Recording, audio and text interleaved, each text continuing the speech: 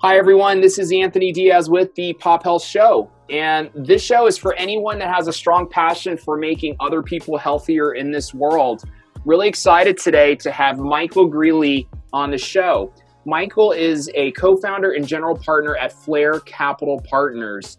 They vote with their dollars, and they have a lot of interesting, various different investments in the healthcare space. I don't want to steal his thunder. Michael, welcome to the show. Thanks, Anthony. Thrilled to be here. Absolutely.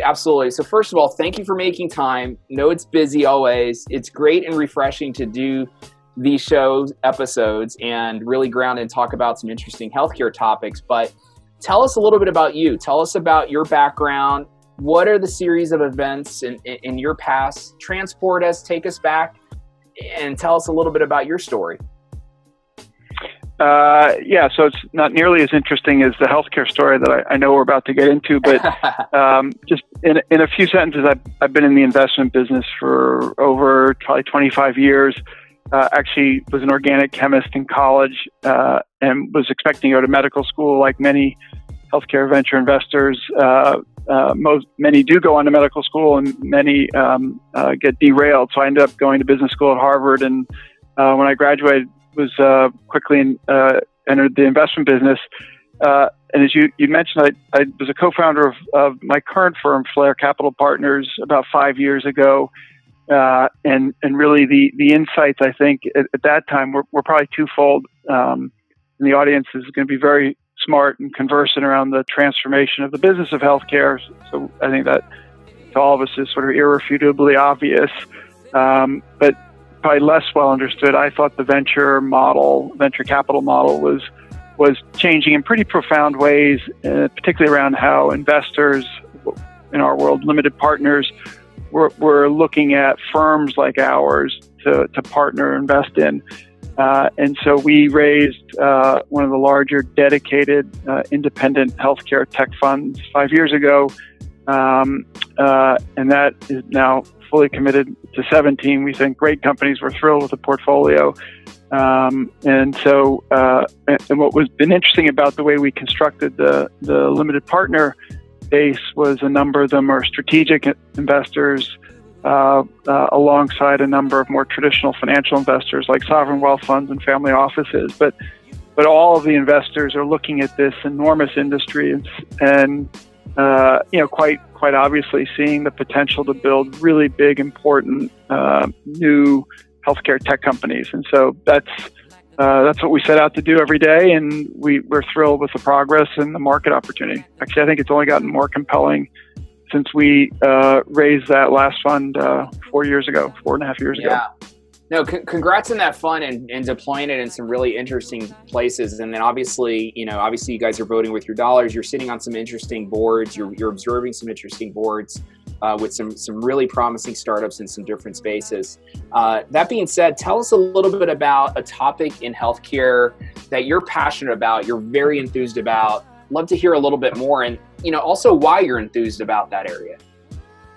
Yeah, so it's obviously the most critical question we probably ask ourselves every day. And, in some sense, we're trying to anticipate what's going to be important 5 to 7 years from now. So, it's a little bit of a crystal ball, gazing process, but we have 5 investment themes.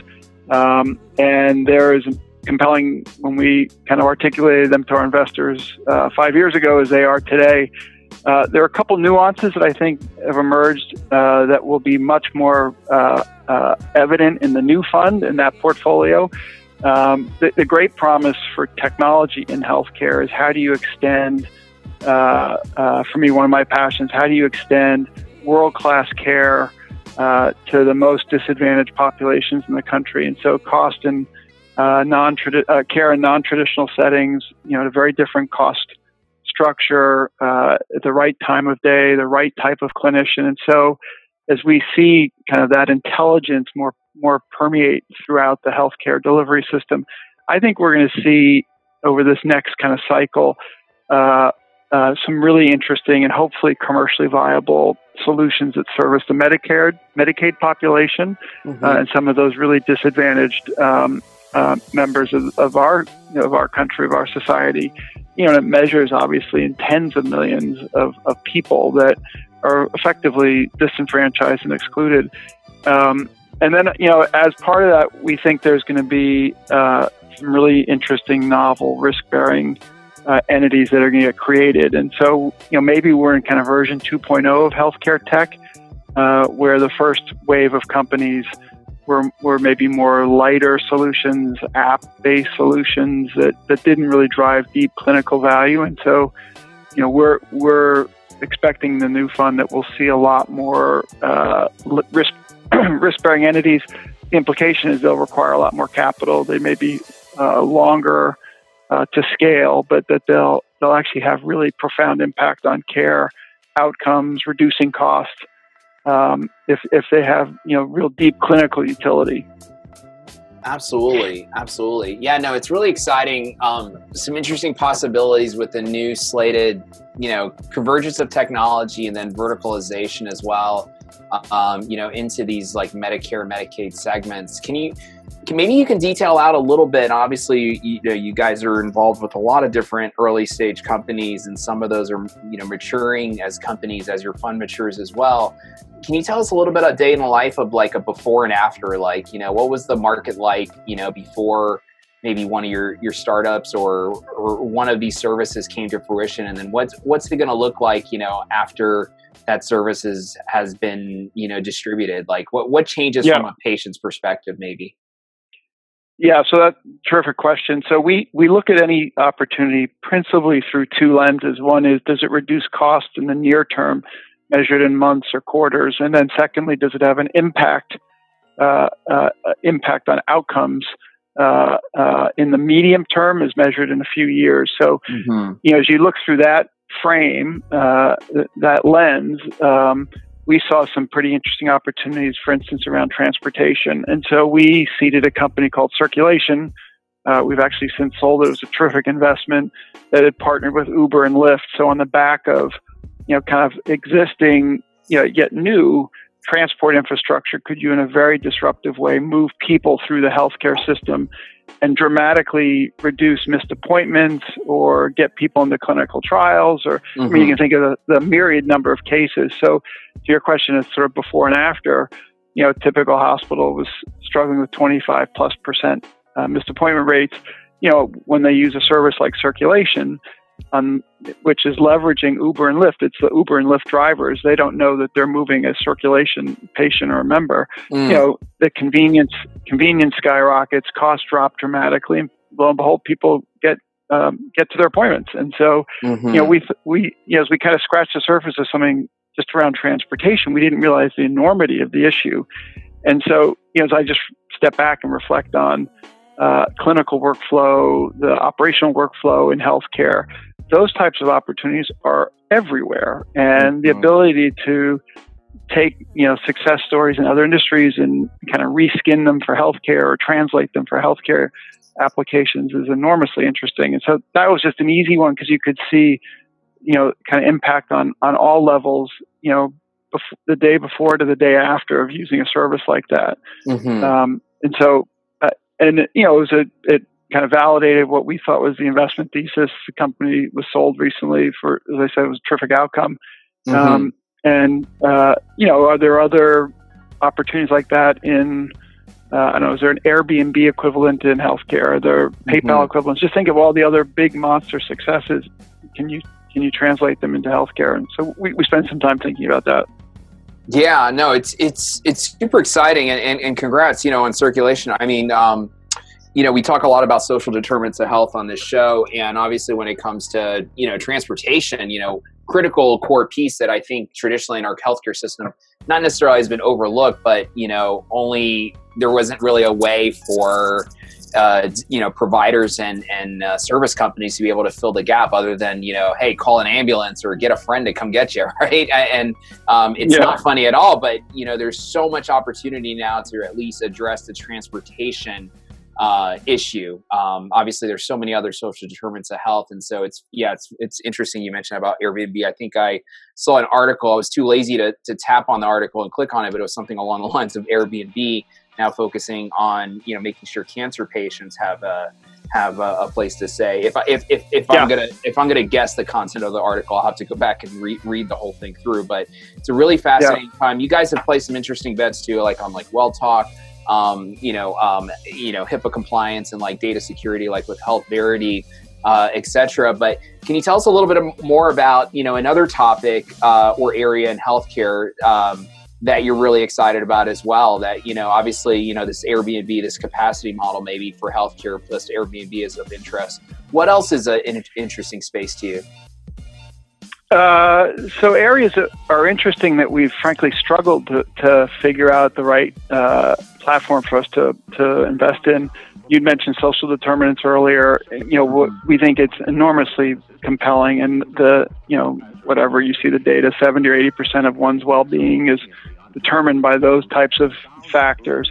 But is there a commercial model there, or should social determinants be managed more as part of the overall clinical protocols? And so we have a company called Iora Health I'm on the board of. It's we think a terrific company managing Medicare Advantage members really holistically, and they take on that obligation, responsibility to manage social determinants. So we think there's a big opportunity in social determinants. What the right business model is, we've kind of scratched our heads on. We look at behavioral, like every venture firm is looking at behavioral. Again, we haven't made an investment, but we're committed to being in that space, and it's clear that the opportunities are enormous and wildly underserved. And then I think there's a whole set of sort of disease specific, as I said earlier, risk bearing entities that will emerge that on a subcapitated basis may manage patients very differently. And the ones that exist, we see really interesting impact and reduction on cost. And as I said earlier, that is a lens that we look at a lot of these things through. And what we're seeing is the companies in our portfolio, like Iora or Bright Health, that can tell a compelling cost reduction impact story with real attribution. So the key issue is that you get credit for that. That it's not that you really own that impact. They're scaling very quickly, or they're able to raise capital at very attractive valuations. So, if you look at the world through those lenses, the areas that we've ticked off, we think have all those attributes to build successful companies in. I love it. Yeah, no, it's really exciting. And a lot of these pieces are converging like on the cost side, right? And unlocking, some of these pieces are unlocking those opportunities. And so it's paving the way for these interesting new business models where they weren't so obvious, like just even 18 months ago, right? Or definitely not 36 months ago. But Michael, can you tell us a little bit about predictions? Obviously not to put you in the Nostradamus seat, but tell us a little bit about what you predict in the future when it comes to like the future of healthcare, right? This payer provider world. Most say, these worlds are coming together. They'll start to talk more. The Bright Health model, the Iora models, and some of the other healthcare investments you guys have, these subjects and theses that you're investing in are going to mature even more and more and compound, right? But not to lead the witness, but tell us a little bit about your vision of healthcare in the future. What does that look like? And pick any horizon, whether it's 10 days from now or 10,000 years from now. Yeah. So I'll make two comments. One is the arm wrestling we're seeing between the payer and provider, and who's going to manage any one of our kind of arc of our journey, who's going to manage that spend, how we access care, be that kind of resource to manage any of our journeys through the healthcare system. I tend to have a slight bias towards, I think that forces a convergence. And so I'm hesitant to pick, who wins that battle, payer or provider. But, I know for myself, I identify healthcare more doctor-centric. So I think that whatever the entity emerges, it'll have a very heavy services clinical component to it. And they'll be tasked with helping me, navigate the entire journey. So I think to your point, I think there's kind of a forcing, consolidating function. The reason why I'm so excited about what we're doing, and as I said, I'm old. I've been doing this for a long time. I look at the advertising industry, $200 billion. And over the last 20 years, it's been kind of re-architected. And out of that process came, multi-hundred billion-dollar companies, Facebook, Google, Twitter. Just think of all the literally hundreds and hundreds of great venture-backed companies. And now I pivot and look at healthcare. It's 15 times larger than the U.S. advertising industry. And so to me, there's a sense of inevitability that we will build enormously interesting companies. It'll be harder. They're freaking hard companies to build because they're getting, barrage from all different angles, the regulatory, it's a complicated, chaotic industry right now. But over time, it feels to me so inevitable that really big venture-backed companies will emerge from that. And if you have the centering of, if the framework is there's all this, the services are going to aggregate around this kind of integrated model, care model, and what are all the supporting infrastructure point solutions that need to be a part of that. I just think you're going to see enormously big companies. I think we're just beginning to start to see that with, PillPack, Flatiron. You're beginning to see emerging winners, and it'll probably take 3 times as long as any other industry, but they may be 5 times as large. Right.